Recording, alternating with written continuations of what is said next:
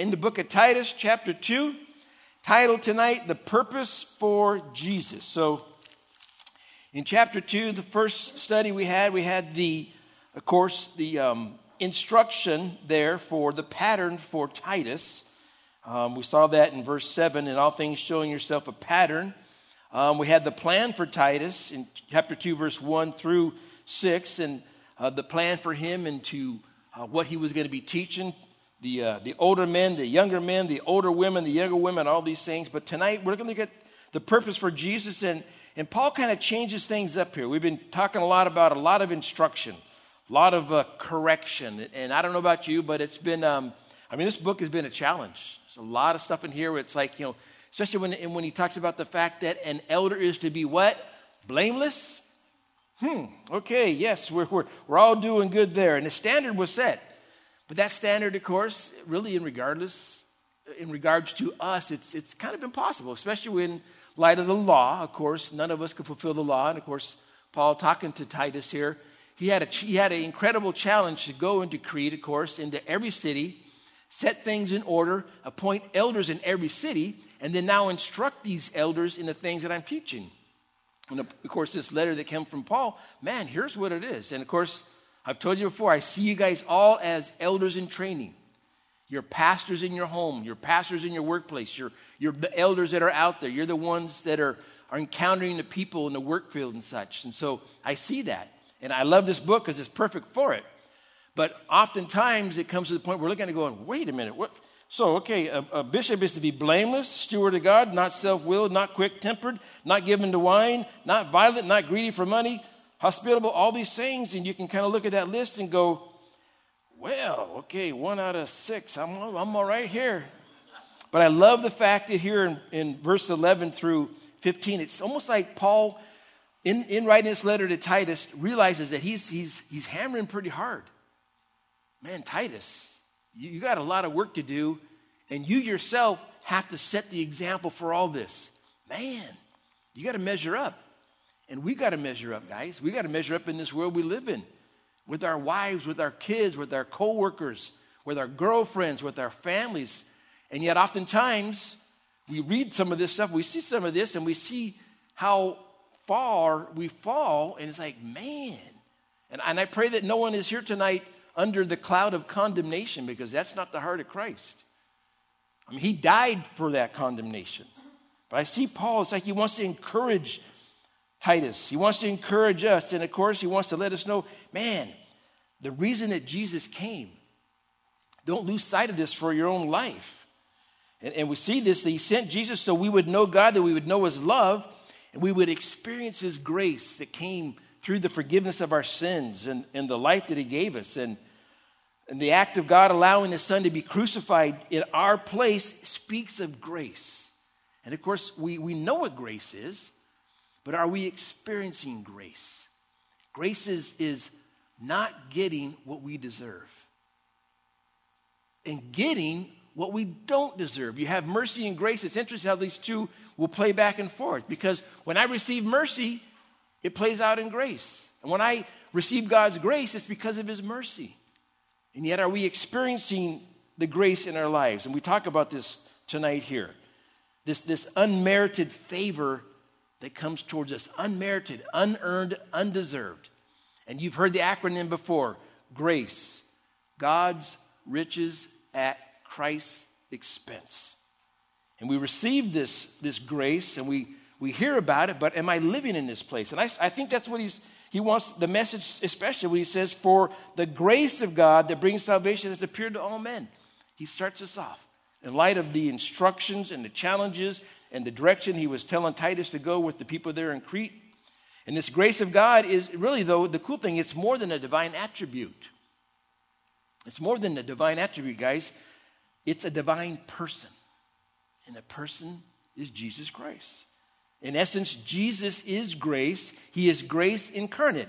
And so this grace, it's got to be the impetus for us, the driving force for why Titus would obey what Paul is commanding him to do, why the people on the island of Crete, leaders and the churchgoers, why they would be in obedience, why they would even listen to the teaching. And of course, for us, the reason why we love them so much is this grace that has come to us.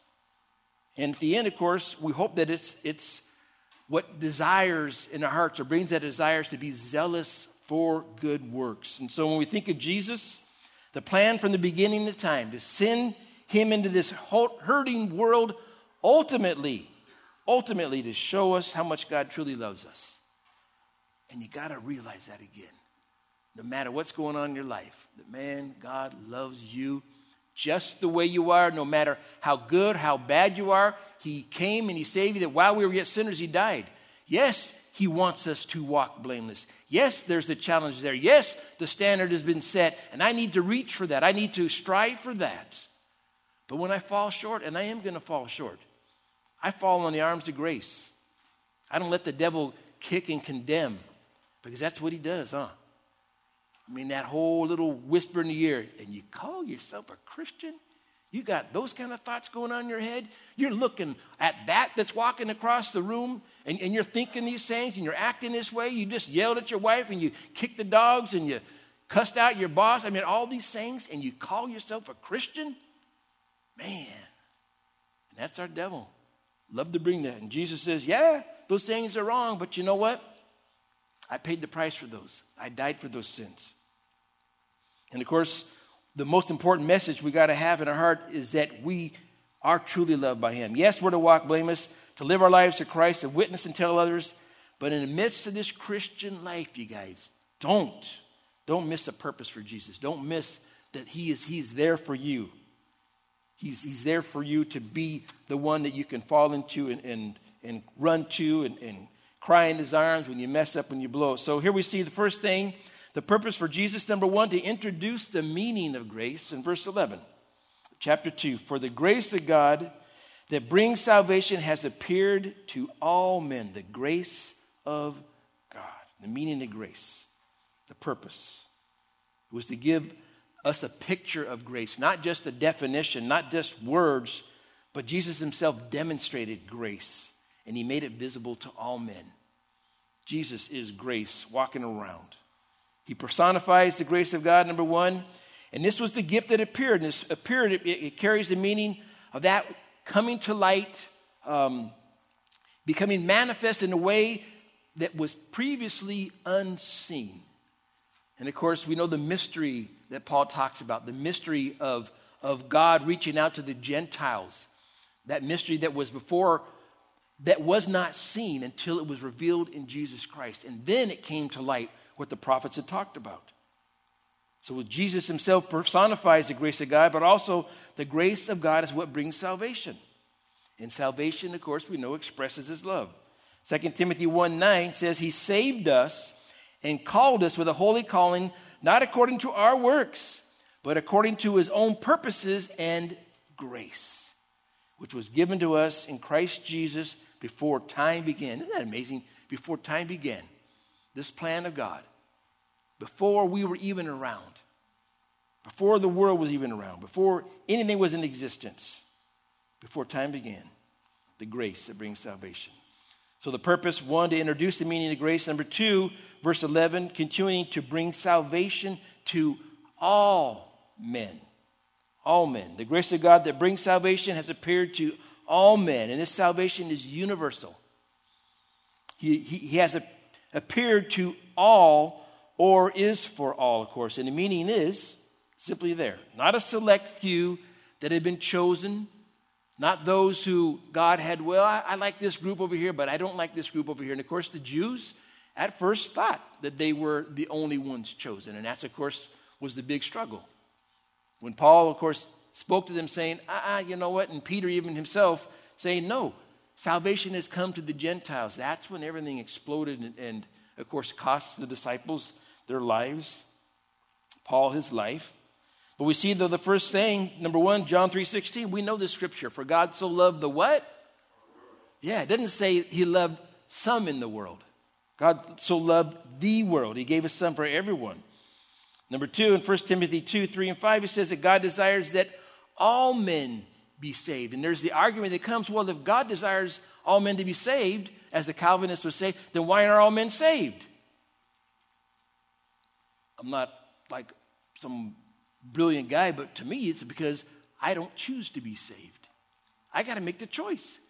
It all started in the garden. Adam and Eve made a choice. They could have chosen to ignore Satan, but they didn't. You and I have a choice to make. All men have a choice to make, but all men have the opportunity to be saved. In 2 Peter 3:9, that God is not willing that any perish. He's patiently waiting for that last soul to receive him. And of course, this is not universal salvation like the universalists teach, that basically all roads lead to heaven and eventually everyone is going to be saved. And even the doctrine of purgatory there in the Catholic Church, that, well, you know what? Some of you got to spend, hey, you know what? Larry's such a good guy back there. Larry's only got about a month in purgatory. Now we look over there at Mark or Albert for sure. Albert's, dude, you got about 10,000 years, dude, with all you did. And yet that's a doctrine that's taught. How crazy is that, though? No. Either in or you're out, and you're in because of Jesus. It's not universal salvation. It is universal opportunity for salvation is what he's talking about. Opportunity for all men before time began to make the choice, to make a free will choice to receive this salvation. So, to introduce the meaning of grace, to bring salvation to all men. Number 3, verse 12, to teach us how to live, the purpose for Jesus. Verse 12. This grace, of course, teaching us that denying ungodliness and worldly lust, we should live soberly, righteously, and godly in the present age. I love the Holy Spirit to put the present age, because what is the present age for us? Pretty simple, huh? What was the present age for Paul and Titus? Back then. And the next generation and next generation and next generation, we all have to live this way. But of course, this grace teaches us how to live. And Jesus Christ, in God's grace, he breaks the power of sin, and he gives us this new nature, a nature that desires holiness. And it speaks of the fact that in light of what Jesus did for us, guys, listen, and the love demonstrated, being spelled out by grace, of course, God's unmerited favor, because I don't want to trample on the grace of God. I don't want to take it for granted in vain. It should compel us. Here's the idea. It should compel me and you to what? Number 1, turn away from ungodliness. And of course, it's a lack of true reverence and devotion to God. And understanding that the ungodly will not make it to heaven. Read Psalm 1. The ungodly are not so. They're like the chaff blown in the wind. They will not stand in the judgment. They won't be there with the righteous. So it should compel us to turn away from ungodliness, but also it should compel us to turn away from the worldly lusts and desires. And this speaks of the cravings and desires for things that are not actually committed. Interesting. This speaks really of the fantasy thought life that goes on in your head. The sins that you commit in your heart and your mind that only the Holy Spirit sees and knows. That's what he's talking about, the cravings, the worldly lusts and desires. Denying the ungodliness, denying that junk, taking every thought captive to the Lord. When those thoughts come, and oftentimes those thoughts come from the devil. You'll be sitting there, I've said it before, you're worshiping in the middle of the sanctuary, all of a sudden it's like, where did that thought come from? Am I right? And it's like, get behind me, Satan. That was the old man. That stuff is gone. So Jesus, the purpose to teach us how to live, to turn away from ungodliness, to turn away from the worldliness. Now the positive, to live soberly. Means to have common sense, exercise good judgment and self-control, and not be subject to extremes, level-headed. The Holy Spirit has control. I am controlled by the Holy Spirit. I'm walking in the Spirit. That's my desire. To live soberly, to live righteously, as changed men, guys, who desire to show people that Jesus really can make a person brand new. Right living. You all have friends that are still friends that were your friends before you came to know Christ. And I pray that the person that they see in you now is a changed person. And they may still deny the Lord. They may still think that you're crazy or whatever, but they can't deny the fact that you were once lost, you were once blind, you were once this, and now you're this. Is there a change? Can people see that you're living righteously? Or are you just the same person, but all that's different is that you just say you're a Christian? Is there any change? There's supposed to be a change to live righteously. It's men who do the right thing all the time, the best they can. Soberly, righteously, and to live godly, simply to walk the talk in line with God's word. Because we're no longer his enemies, but we're his children. And Ephesians 5:1 says, as dear children, be imitators of God. Imitate this God who gave himself for you, who loves you. Do what he does. And that scripture goes on to say, to love as Christ loved. And again, guys, when we look at this verse here, we look at these things here, this is, again, here's some proof. There's evidence of salvation. There's evidence that changes happened. When I desire holiness rather than worldliness, no matter how short I come up to holiness, because we'll never reach that, if I'm desiring that and I'm trying to turn away from the worldliness and the devil who keeps throwing those lures at me, who keeps trying to get me to take the bait, and sometimes I'll bite and sometimes I'll nibble, but I know that's not what I want to do. That's evidence that there is something that's happened in my life, that salvation has come, because I don't want that anymore. Even though this stinking flesh, this crazy flesh, still desires those things. The sober man says, that's not going to help me no more. That's not going to do anything for me. All that's going to do is destroy my life. Amen? So there's proof here, guys. So again, the purpose to teach us how to live, verse 12. Moving on to number 4, the purpose for Jesus was to give us hope. Verse 13. Man, I love this passage of Scripture. Looking for the blessed hope and glorious appearing of our great God and Savior, Jesus Christ. I encourage you to go out tonight after you get home and just look up at the stars and say, man, Lord, I'm looking. Because Scripture says, when you see these things taking place, what are you supposed to do? Look up. Look up, brothers. Look up. Because your redemption draws near. The Lord is coming. And of course, they've been saying that for how many years? Quite a few. Thousands. But let me ask you, how do you make it through the day? How do you make it through life? How do we make it through this crazy world? This hopeless world. Man, for me, I don't know about you, but I tell you what, the hope that he is coming, and of course, in light of that, the hope that I'm going to see him, and it may be me seeing him sooner than he's coming to see me. But either way, I'm getting to heaven, and it could be today, it could be tonight. And that gives me hope. Because you know what? Taxes are coming. No way. I'll be done with that stuff. How is it that we can still be smiling and joyful? Do people ask you that question? Dude, you should be like trying to kill people. You should be going postal. Nope. I got Jesus. And I got the hope that he can yank me right out of this horrible problem right now, today, forever. And he ain't taking it with me. It's not going with me, the problems. And it's because as Christians, we have hope that we can make it through. And this is not hope like I hope I win the lotto. That isn't hope at all. No. The hope that we have speaks of a sure thing. It's a confident certainty of blessed assurance, you guys. The hope that we have here. And it's hope beyond this life, number 1, because this world is not our home, is not our final resting place. We know what Paul told the Philippians, right? For our citizenship is in where? Where we eagerly await Savior, the Lord Jesus Christ. Hope beyond this life, guys. It's not our home, not the final resting place. Hope that we will spend eternity in heaven. Paul had this hope. He told Titus right here in chapter 1, verse 1 and 2, he himself said, Paul, a bondservant of God and apostle of Jesus Christ, according to the faith of God's elect, and the acknowledgement of the truth which accords with godliness, in hope, verse 2, chapter 1, in hope of eternal life, in certainty, in assurance of eternal life, which God, who cannot lie, promised again before when? Before time began. It's crazy the plan that God had before time began.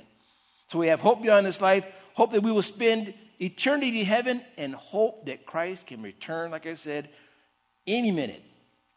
There's nothing prophetically that is in the way stopping Jesus from returning.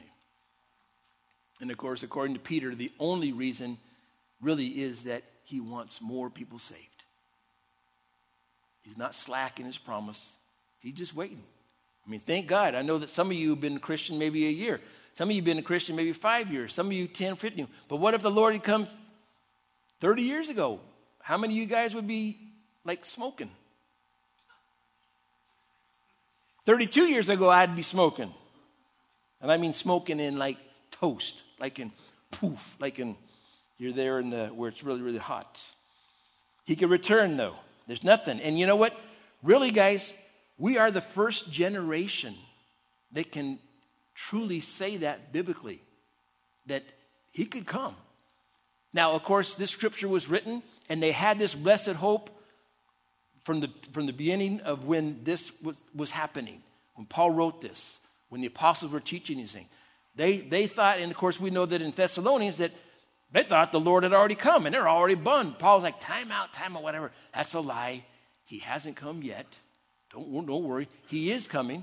And they've been waiting generation after generation after generation. But biblically, prophetically, when Israel became a nation, that's what most believe this generation, what we live in.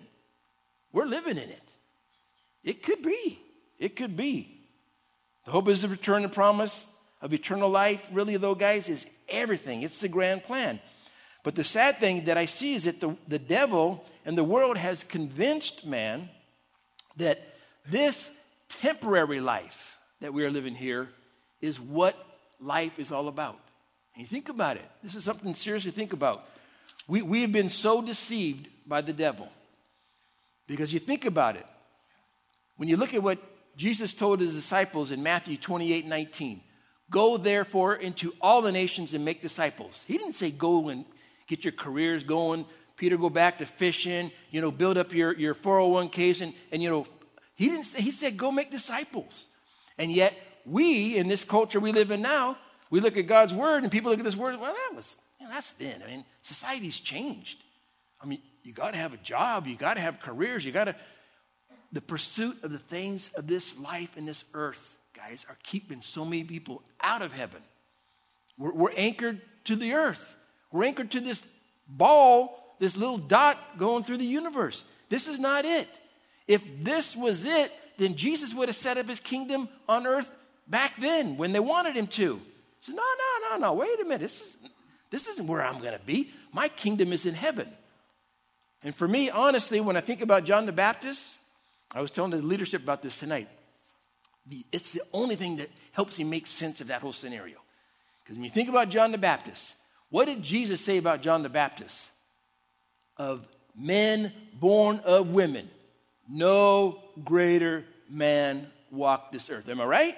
Scripture says that.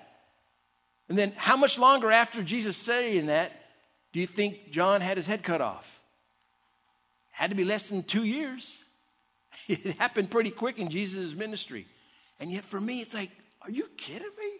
Your own cousin who's doing all these great things for the kingdom. He prepared the way. He was preaching righteousness.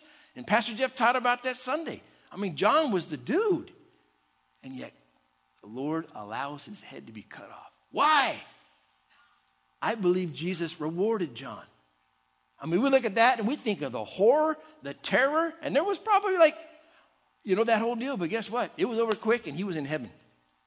He was there. He was in a sense waiting for Jesus to get there because, of course, Jesus hadn't died yet. He'd gone to the waiting place, but then he was transported up into heaven, into paradise where the thief was going to go. Man. But for us, though, this eternal life in heaven, too many people live this life here on earth, and we give this life everything.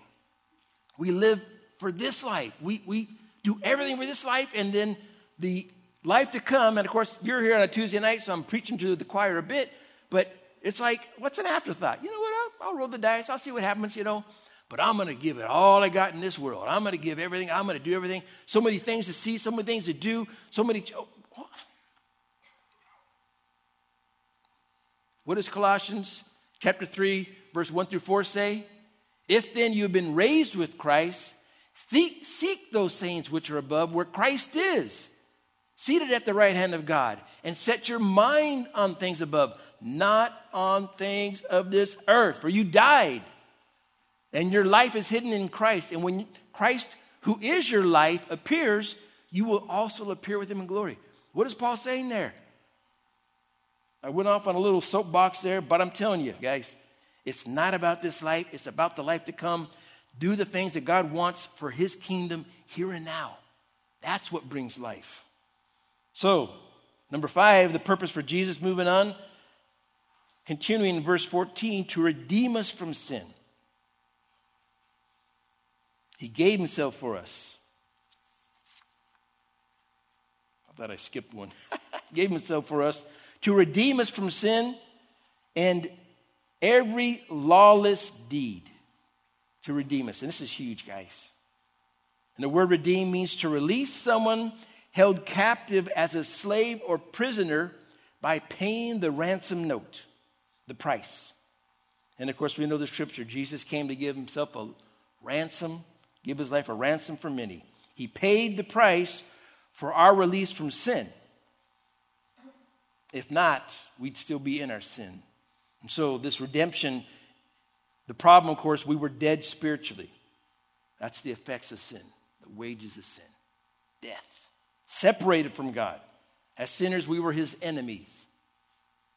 We were at enmity with him. We were condemned to spend eternity in hell, you guys. Think about that.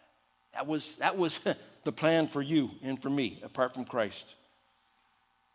And we were without hope under this curse, but God. But God. Turn with me to Ephesians chapter 2, 10 pages to the left. And I love this passage of scripture in Ephesians. I know most of you love it as well. It's just so full of this idea of what God did for us. But God, you guys. Here's what redemption brought. And you, he made alive, who were dead in trespasses and sin. You were spiritually dead, you guys. In which you once walked according to the course of this world, Ephesians chapter 2, verse 1. According to the prince of the power of the air, the spirit of disobedience who now works in the sons of disobedience, the spirit who now works in the sons of disobedience. That's who you followed. That's who your master was, whether you thought so or not, whether you realized it or not. Among whom also we all once conducted ourselves in the lust of our flesh, fulfilling the desires of the flesh and of the mind, and were by nature children of wrath, just as the others. Verse 4, though, but God, you guys. This has got to get you got to be excited about this. But God, who is rich in mercy, because of his great love with which he loved us, even when we were dead in trespasses, made us alive together with Christ.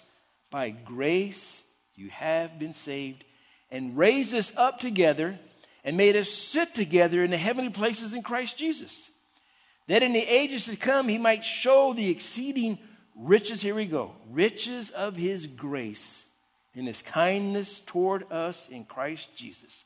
For by grace you have been saved through faith, not of yourself, it is the gift of God. Not of works, lest anyone should boast, for we are his workmanship, created in Christ Jesus for good works. Paul talking to Titus about the good works which God prepared beforehand that we should walk in them. Man, what a passage. To be redeemed from sin, the purpose of Jesus. Came to set us free from sin and death in an act of amazing, amazing grace, you guys. And lastly, number 6, the purpose for Jesus, to use us for his kingdom, you guys. And, verse 14 goes on to say, and purify for himself his own special people, zealous for good works, to purify us. And as we know, salvation was provided by God through Jesus by the shedding of his blood. Why did he do that? Why did he provide the way for you to be saved? Plain and simple. Number one, that you would be purified, cleansed, washed, that your sins would be forgiven, got you cleaned up. Number two, that peace would be restored with God to bring back the fellowship that was lost in the garden there. That you would be sanctified. And here is so important, guys. The word set apart for his use only. Not to be shared with the devil. And when we see the instruments that were prepared and made for the tabernacle, for in the sacrifices, those utensils were to be used only in the tabernacle. Why? Because those utensils were holy, as you are holy, because of the blood of Jesus. You've been purified, you've been restored, peace, you've been sanctified, that you would be his own special people, not shared with the world or with the devil, zealous or eager for good works. And of course, back to Ephesians 2:10, the reason why he created us, for good works. And fifthly, it's why he saved us, and he saved us, guys, to use us for his kingdom. See, we got to realize that. Too often, the church teaches that God saved you, for your life, so you could have your best life now, someone might say. He saved you, of course, to bless you. He saved. There's all kinds of benefits from being saved. Psalm 103, man, forget not all his benefits. Man, who forgives all your sins, who heals all your diseases, who redeems your life from destruction, crowns your life with loving kindness, and satisfies your mouth with good things. Man, there are blessings from being saved. But he didn't save us to have us sit. He saved us to use us, to continue what was started there before Jesus ascended, when he told the disciples to go therefore in all the nations and make disciples. Didn't say go make fat people sit in the pews, and I mean fat spiritually, not being used of the Lord. Man, that's why he saved us. That is our purpose, to be set on fire, to be eager to do good things for the kingdom of God. Verse 15, speak these things, Titus. Exhort, rebuke with all authority. Let no one despise you. Man, this is truth. This is it. Encourage and correct. I give you my authority, Titus. Even though you're a young man, don't let them old men try and mess with you. Paul wrote this letter, sent it to Titus. It was to be read from all the people. Titus was, of course, as we know, the mantle was being passed to him, just like it was to Timothy in another part in Ephesus. So we see this, though, the purpose for Jesus coming to encourage Titus, to encourage the people. Realizing that, man. And so some application. Number one, are you experiencing God's grace in your lives? Are you? His favor that you can't earn or improve on. A God being mindful that we are sinners, and no matter how we blow it, he still loves us. So for us, it means forgiveness, understanding, compassion, mercy, all mixed in one. And so the challenge, and I encourage you, man, look at life through the eyes of grace as you walk in this life. Man, favor from God because of who he is, and not because of who you are or what you do or what you don't do. Grace from God, favor from God. You're his child. It'll change your perspective. It'll change really everything for you. You're going to actually start smiling maybe. Man, God does love me. He's not condemning me. He's not mad at me. He wants the best. He wants us to do our best. He wants us to be full of good works. But man, grace, God's grace. Grace that is greater than all of our sins. That's what grace is, you guys. And number two, the response to grace. a zealous desire for good works. And so, if you're thankful for grace, and if so, does it show in your life? Does it show by the things that you're doing? The good works? Or, on a negative note, are you trampling the grace of God underfoot? And some people take advantage of the grace of God.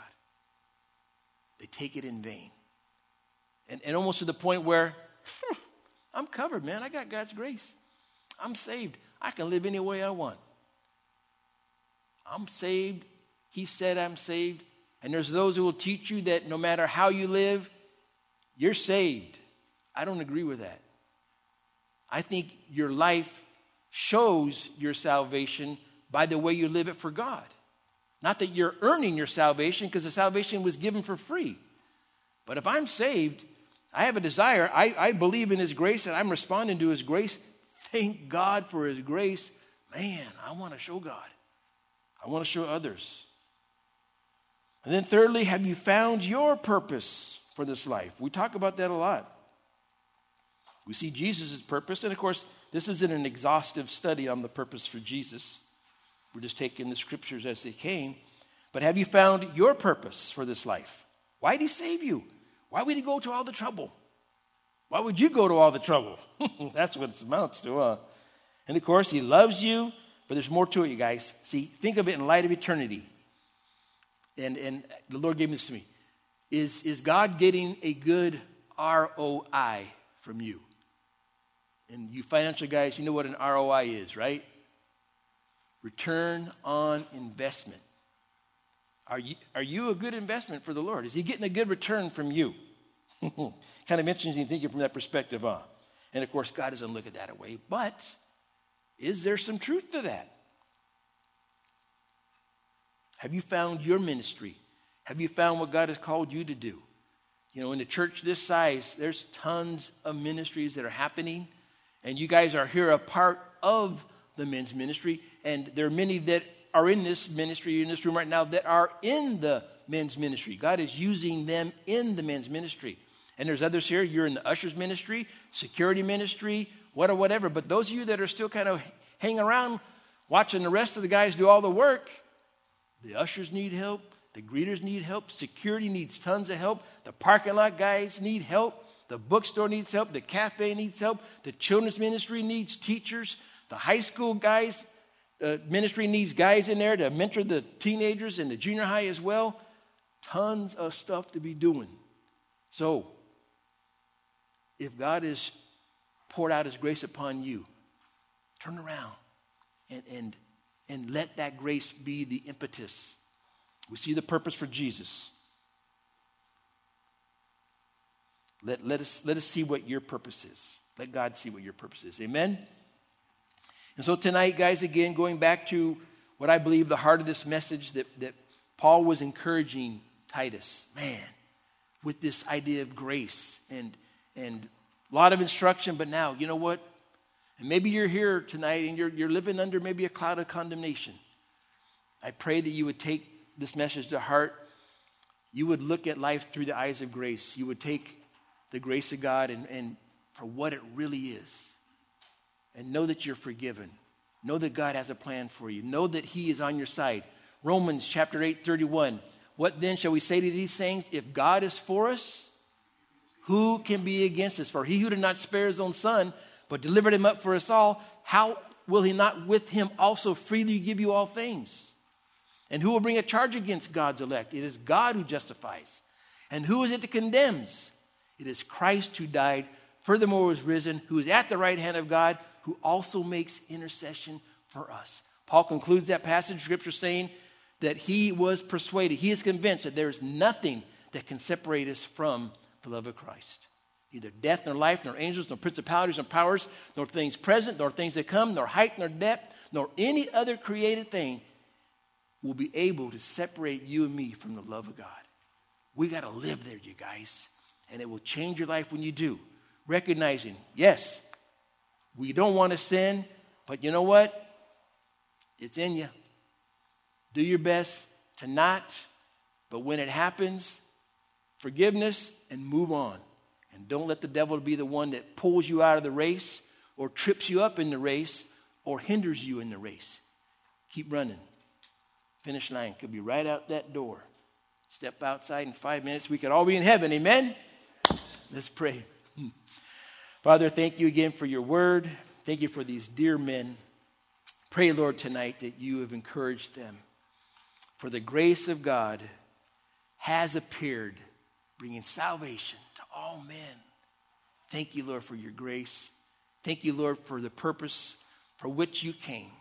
To save us, to redeem us, to show us how to live, Lord, to teach us what grace was all about. Oh, Lord, we praise you so much. So I pray your blessings. Bless the guys in their groups. Encourage, Lord, we pray. And Lord, truly, help us to be mindful, to wake up in the morning realizing, you know what? You could come back today. And to have that hope, and have that hope bring joy. And even as your word says, this hope purifies us with a desire to live zealous for good works. So bless we pray in Jesus' name. Amen. Amen.